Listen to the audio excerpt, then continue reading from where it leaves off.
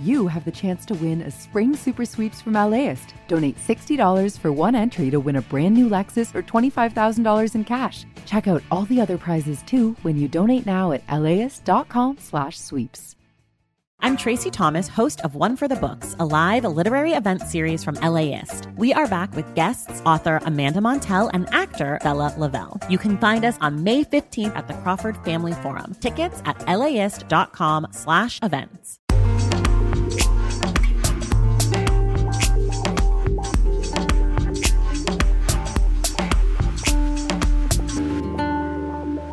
LAist Studios.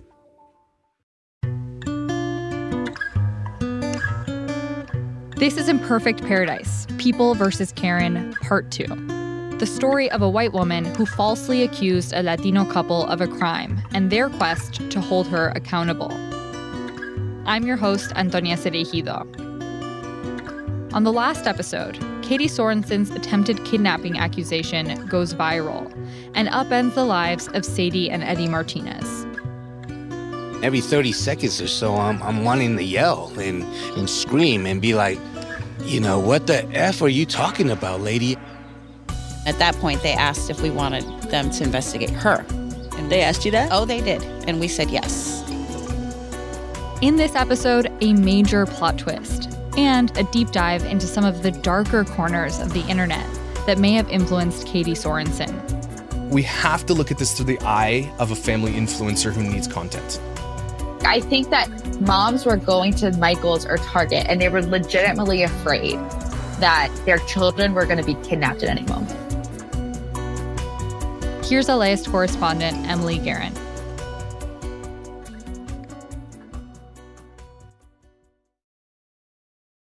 On December 17th, 2020, the Petaluma Police Department closed one investigation and opened another. They were no longer trying to figure out whether Sadie and Eddie Martinez had tried to kidnap two blonde-haired, blue-eyed children from the Michael's craft store. Now the question was, did the mother of those children lie to the police about what had happened? To Sadie Martinez, it seemed like a good moment to clear their names. So on December 18th, she held a press conference in the Michael's parking lot. All right, good afternoon, and thank you for joining us today. There were about 40 people there. Little girls on scooters, moms in trucker hats. A guy in a reflective vest walked around with a Black Lives Matter flag. Sadie's friend Kenyatta Reynolds started things off. We're here not because of a joyous occasion, but because of another incident in Petaluma where another person was racially profiled. And there was a few days earlier, the police station had been flooded with calls from Petaluma parents worried about an attempted kidnapping. Now, the script had flipped. Local moms were raging against Katie Sorensen, the woman who had made the accusation. And lastly, and I mean this from 100% from the bottom of my heart, you are the worst type of human being. Falsifying a story to jeopardize a BIPOC family is not okay. We are here to stand united for Sadie and Eddie, members of our community, our family.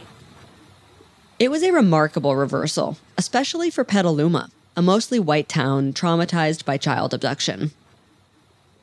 This whole time, Sadie just stood off to the side. She was wearing jeans, a black mask, and a Black Lives Matter hoodie. Her long wavy hair fell over her shoulders. At the very end, she stepped up to the microphone.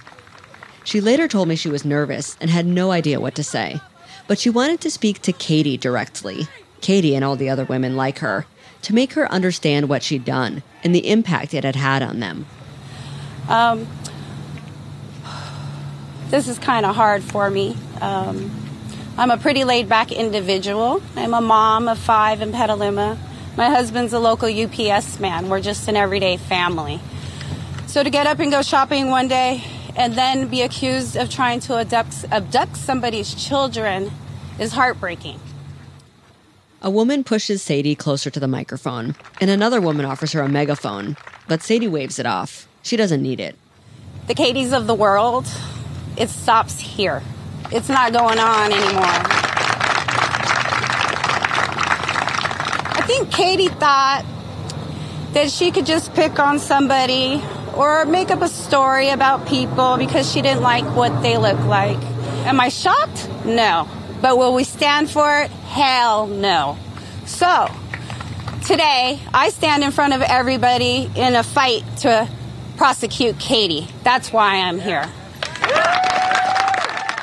She stands there for a minute, chin up, unsmiling, as people clap and cheer and reporters begin to holler out questions. She looks confident and determined. Later, Sadie told me that Katie's accusation had really affected them. Having the police send out their photo to their entire community upended their lives. We're forever labeled child abductors, and in social media, that never ends. So that forever is just attached to us now, and it's a lot. The impact on Sadie and Eddie shows up in big ways and in small ways. It affects how Sadie dresses now. Like before, I would show up at any event and not care. No makeup on, hair pulled back in a ponytail with my hoodie on, just being a mom. And now I think twice and I say, okay, I have to get dressed and look presentable. I have to put my makeup on. So it affects you mentally. And Eddie feels like he can't be his full self in public anymore. Like before, I was just talk straight from the heart, whatever I'm doing. Now I find myself, especially people that I don't know, seeing what I'm going to say before I say something, because I don't want to misconstrue anything or have anything come out the wrong way that people might take it the wrong way. After this press conference, Sadie Martinez had one goal: for Katie Sorensen to face criminal charges. And that's what she began to advocate for, loudly, while she waited for the results of the Petaluma Police Department's investigation. Meanwhile, this incident was going viral in a whole new way. She literally says in the video, like, these people do not look like kind people. The police are investigating her for filing a false report because, of course, the bitch was lying. As Katie Sorensen's video made its way around the internet, different stories were starting to be told about what exactly had happened. Many people focused on Katie's description of Sadie and Eddie in the video she posted to Instagram. I definitely felt the heebie-jeebies. I didn't feel good, but I thought I was judging a book by its cover. They were not, like, kind. That sounds bad, but they weren't clean-cut individuals. And so I attributed my discomfort to just, again, judging a book by its cover. Katie herself acknowledges that something about Eddie and Sadie's appearance made her uncomfortable. And although she didn't mention their race explicitly in her video, many people, including Sadie and Eddie, concluded the reason she felt scared was because they're Latino.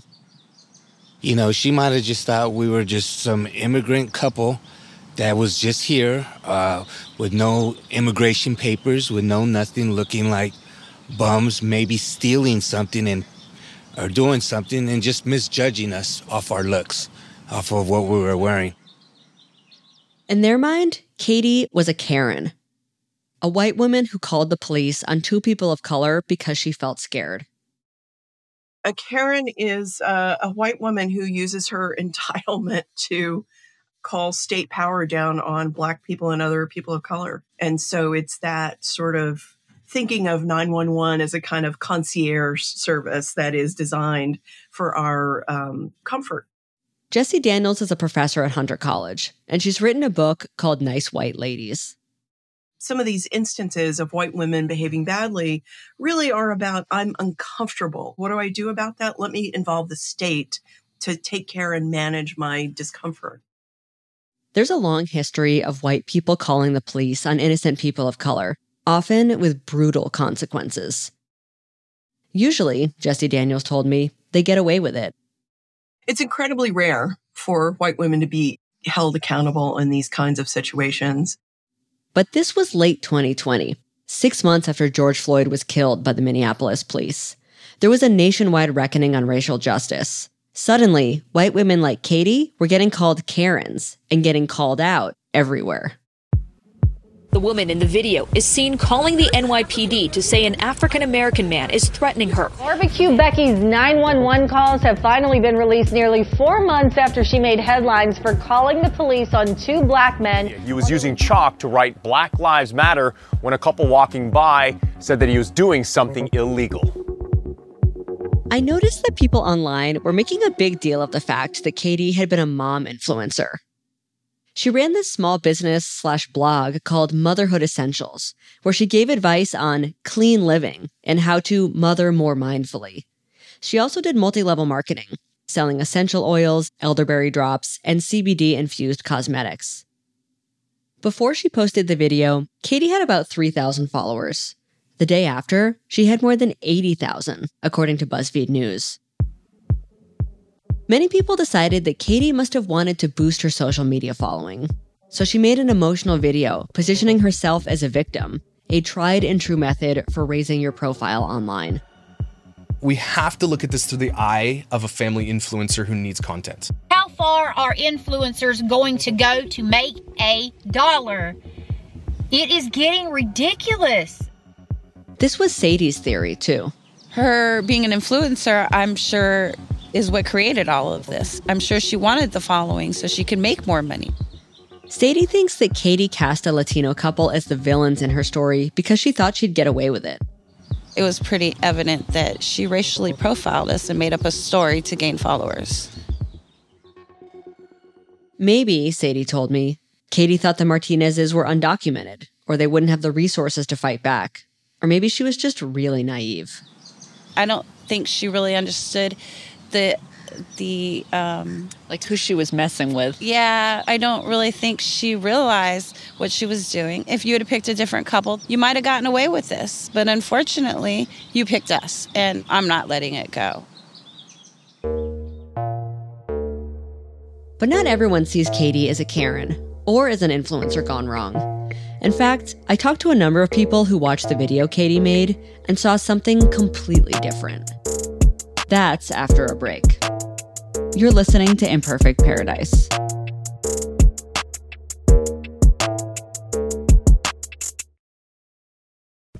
Imagine if you could charge your electric vehicle at the places you already love to eat, shop, and play. Whether you're at the movies, on your weekly grocery trip, or running errands at your local mall, Volta EV charging stations are built around your day-to-day and located in your community and nationwide. All you have to do is check in, plug in, and go about your day. It's EV charging made convenient. Download the Volta app to find your new favorite place to charge.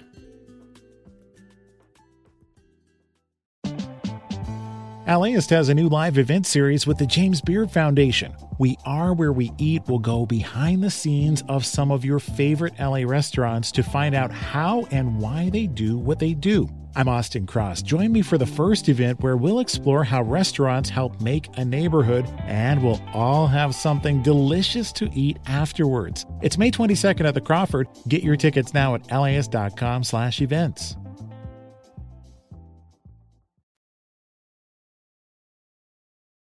This is Imperfect Paradise. I'm Emily Guerin. Jessica met Katie Sorensen through a local mothers group in Sonoma, California, where Katie used to live and where Jessica still lives. Jessica didn't want to use her last name for fear of being harassed or retaliated against for speaking out in support of Katie. I saw some people trying to come to her defense online, and they were basically attacked by the mob.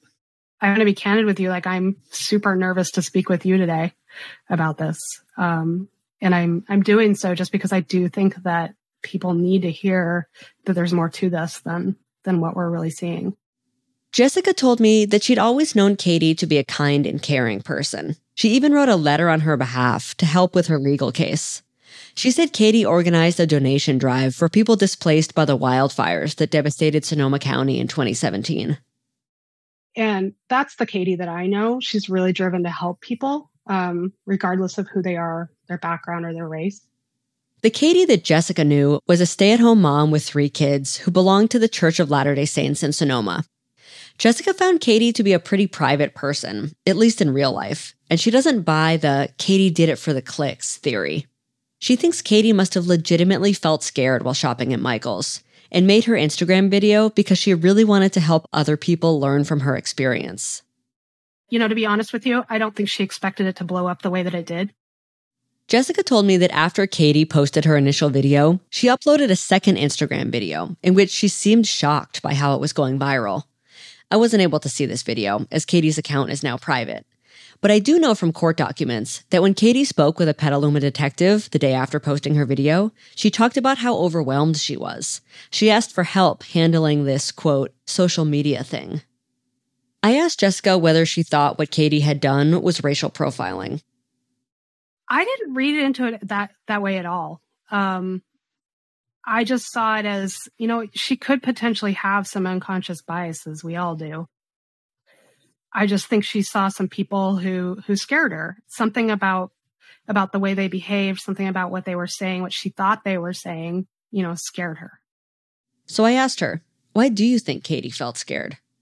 So we were in a lot of the same social media groups, parenting groups, and I was at the time seeing a lot of posts about like attempted kidnapping and sex trafficking and stranger danger, etc. I think she bought in too much into the fear mongering and the stranger danger.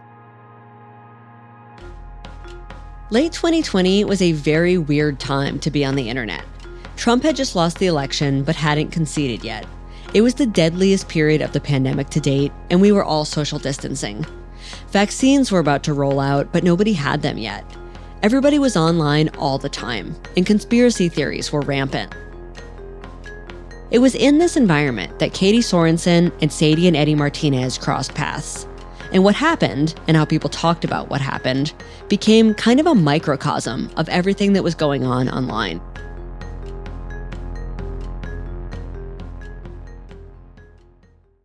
The Petaluma Police Department got a search warrant for Katie Sorensen's social media. According to court documents, they found her to be, quote, in significant engagement with QAnon conspiracy theories, which tend to center around kidnappers and pedophiles. I later saw one of Katie's posts.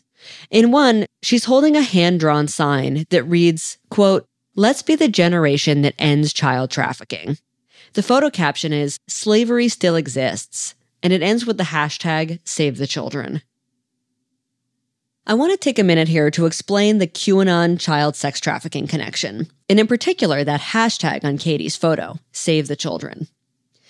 So, Save the Children is the name of a 100-year-old nonprofit organization that advocates on behalf of children around the world. But in the summer of 2020, the hashtag #SaveTheChildren was co-opted by people who follow the conspiracy theory QAnon. It has nothing to do with the organization. QAnon is an online movement that emerged during the Trump presidency, and it's based on centuries of anti-Semitic conspiracies. Its followers believe that a secretive group of pedophilic, Satan-worshipping elites control our government and media. And exposing child sex trafficking is a big part of QAnon. So late in the summer of 2020, QAnon followers began using the hashtag #SaveTheChildren to spread their message on social media.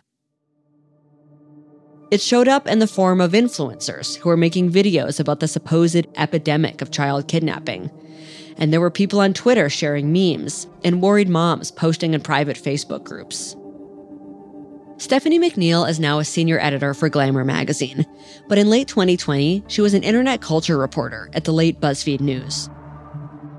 There was a lot of misinformation on social media at the time that had led a lot of women to start to believe that child sex trafficking was a way bigger issue than statistically we know it is, and especially stranger kidnapping of children. Stephanie first saw Katie's Instagram video when it came out back in December 2020. She grew up in Southern California, and some of her friends from back home were sharing it. And she was like, oh, I think this is part of that conspiracy. I was on Instagram, and all of a sudden, every single story from all of these people that I knew from growing up were sharing, oh my God, child trafficking is this huge issue. This woman's children literally almost got snatched from her cart at Michael's, like, mamas be on alert, like literally acting like it was Armageddon. And then the next day when I was at work, it really had just exploded. It was all over every single influencer's page, and became apparent that it was something that we needed to look into because it was spreading so quickly and the facts seemed pretty murky. Stephanie did not immediately think of Katie as an influencer fabricating a story to go viral. Nor did she think of Katie as a Karen, although she can see it now. Instead, she saw her as a woman who may have been primed to see attempted kidnappers everywhere. I think people were brainwashed, honestly. Like, I think that moms were going to Michael's or Target and they were legitimately afraid that their children were going to be kidnapped at any moment. Of course, being a Karen and a Save the Children follower are not mutually exclusive, because there are real white supremacist overtones to QAnon, and to hashtag Save the Children in particular. Much of the imagery and messaging around Save the Children is clearly directed at white audiences. This is Cody Bunton, a professor at University of Maryland who studies online disinformation. He told me it's particularly triggering to white women. A typical hashtag Save the Children post features a dark-skinned hand on the shoulder or over the mouth of a white child. So it sets up a very specific kind of image that young white children, especially young white girls, are at risk of being assaulted or trafficked by some other racial other. This imagery plays on anxieties that are deeply rooted in American history. White women being victimized by black men. This anxiety has led to some truly horrendous things, from the murder of Emmett Till to the conviction of the Central Park Five. But the reality is that white children are not disproportionately the victims of human trafficking in America. Black and Native American children are. That's according to the National Center for Missing and Exploited Children. Yet almost none of the hashtag Save the Children posts feature children of color. I wanted to play Cody a bit of Katie Sorensen's Instagram video to see what he thought. They weren't clean-cut individuals. They're saying blonde hair, blue eyes, maybe 1 year old, trying to guess ages. What do you think about that? Well, I think the first bits of that messaging are exactly in line with what we see in the kinds of imagery that's presented with the QAnon conspiracy, right? And it's, again, just more evidence that the reality is being warped here. I don't know whether Katie believed any of the Save the Children conspiracies. I also don't know if she was a QAnon follower. But I do know from court documents that she attended a rally about sex trafficking. And when she posted her video, it was to make parents aware of possible threats to their children. My purpose in sharing this is to simply raise awareness. My hope is that this inspires a parent who is in a situation where they do need to take their children out into public right now to be aware of what's going on. I don't want to impose a fear mentality. We have enough fear of living in this world right now. I don't want to add to that, but I just want to encourage you to be aware. A few months after Katie posted her video, she and her family moved out of state. Her mom later told me that they had been getting death threats and no longer felt safe in Sonoma.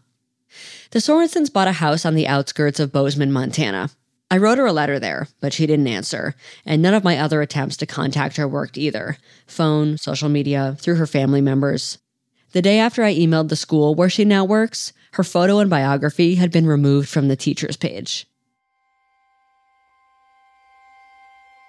Katie hasn't talked to the media since December 2020, but in early March 2023, Katie's mom, Jill Turgeon-Turrell, began to speak out. That's coming up on Imperfect Paradise. Stay with us.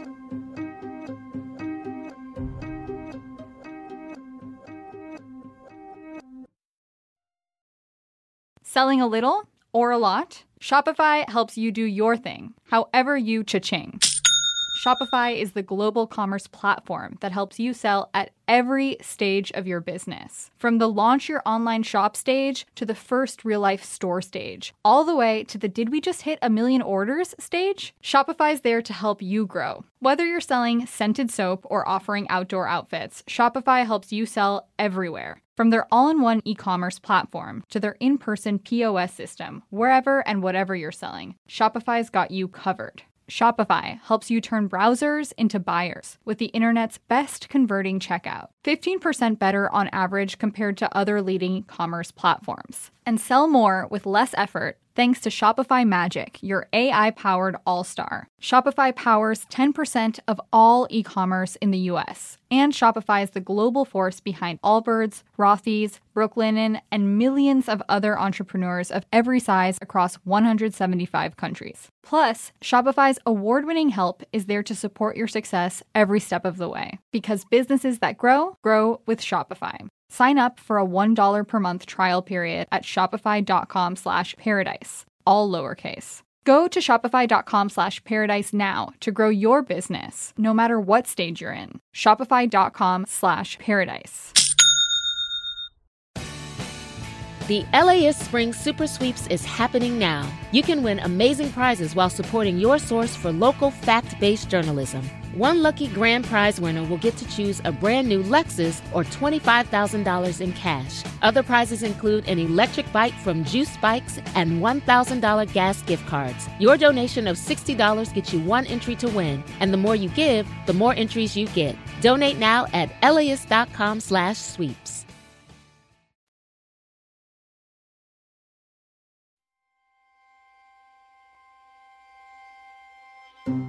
You're listening to Imperfect Paradise from LAist Studios. I'm Emily Guerin.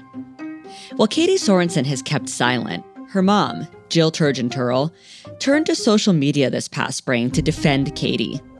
Jill wrote a long Facebook post and offered her theory of why Katie filed her police report and posted her video. Jill believes Katie had a legitimate reason to be concerned that day at Michael's, and that as a responsible citizen, she reported her concerns to the police. Jill believes that Katie never said anything in her police report that would lead anyone to think her concerns were racially motivated. But she thinks Katie's been accused of racism and targeted by the media because of, quote, the color of her skin and her political affiliation. Jill ended her post with the hashtag, her name is Katie, not Karen. But Sadie Martinez has her own hashtag, hashtag prosecute Katie. And for the past 2 years, she's been writing it everywhere. On the sidewalk, on the beach, on receipts at restaurants. She's even had sweatshirts printed and worn them on national TV. She did a banner drop over the 101 freeway. The level of what she did to us, the level of hate and racism in 2020 when this happened is unacceptable. She was willing to send us to jail for 25 years for something that never even happened. And I teach my kids, I've raised 5 kids, to go out in the world and live your best life, and you belong here just as much as the next person. I could not just sit down and let this person just walk all over our family and do this. This is not okay. Sadie has been getting messages from people all over the country. A lot of people of color have had the experience of being accused of something they did not do. I've had numerous messages, people asking how I decided to fight back, how I go about my decisions. It's crazy. This is part of why she's going so hard. I have the ability to speak up. I have the ability to stand up here and fight back for people who can't. And then, in April 2021, there was a huge development in the hashtag Prosecute Katie campaign. The Sonoma County District Attorney charged Katie Sorensen with 3 counts of false reporting of a crime. False reporting is a misdemeanor, punishable by up to 6 months in jail, which means 18 months total for all 3 counts. Criminal defense lawyers in California told us that being charged for false reporting is rare. It's even rarer for a case to actually make it to trial. But on 2 separate occasions, the judge in this case denied Katie's lawyer's request to have her case dismissed in exchange for diversity sensitivity and social media ethics training, among other things. The judge, Laura Pasaglia, wrote in her ruling that if Katie's case didn't go to trial, people might believe the justice system is not fair. Quote, the ethics of social media manipulation, the real-world consequences of public shaming, and most importantly, the societal impact of false accusations attacking people of color in our community loom large here, she wrote. In April 2023, jury selection finally began, after 2 years of delays. When I called Sadie to check in a few days beforehand, she told me she'd been feeling anxious, but was looking forward to the closure. I believe that the truth will come out finally. He made up this story posted online, and the moment the world found out she was not telling the truth, she never spoke again. She now has to sit up there and tell the truth and be held accountable. And I look forward to that. I look forward to the world hearing that none of this ever happened.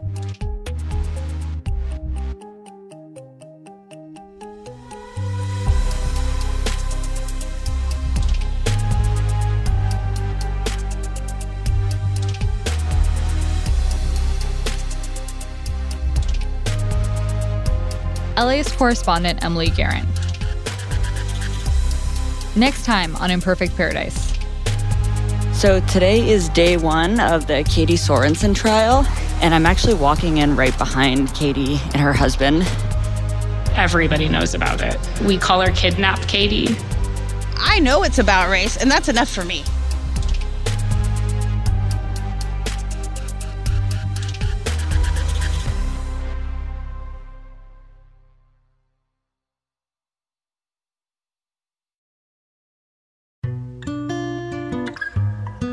This episode of Imperfect Paradise was written and reported by Emily Guerin. I'm the show's host, Antonia Cereijido. Catherine Mailhouse is the executive producer of the show, and Shayna Naomi Krochmal is our vice president of podcasts. Rebecca Katz is our intern and the producer of this series. James Trow provided additional production. Jens Campbell is our production coordinator. The editor is Sarah Kate Kramer. Fact-checking by Caitlin Antonios. Mixing and theme music by E. Scott Kelly. Imperfect Paradise is a production of LAist Studios. This podcast is powered by listeners like you. Support this show by donating now at laist.com/join. This podcast is supported by Gordon and Donna Crawford, who believe quality journalism makes Los Angeles a better place to live.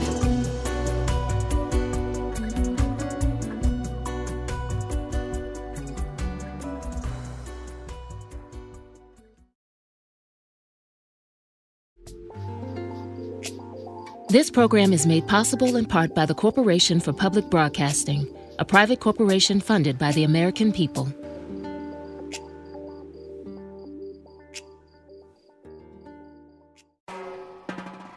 Hi, I'm Tracy Thomas, host of One for the Books, and we are back for another round.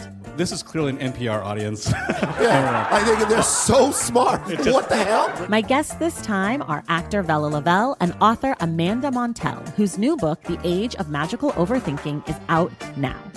Join us on May 15th at the Crawford Family Forum for book talk, trivia, and hot takes. Tickets can be found at laist.com/events.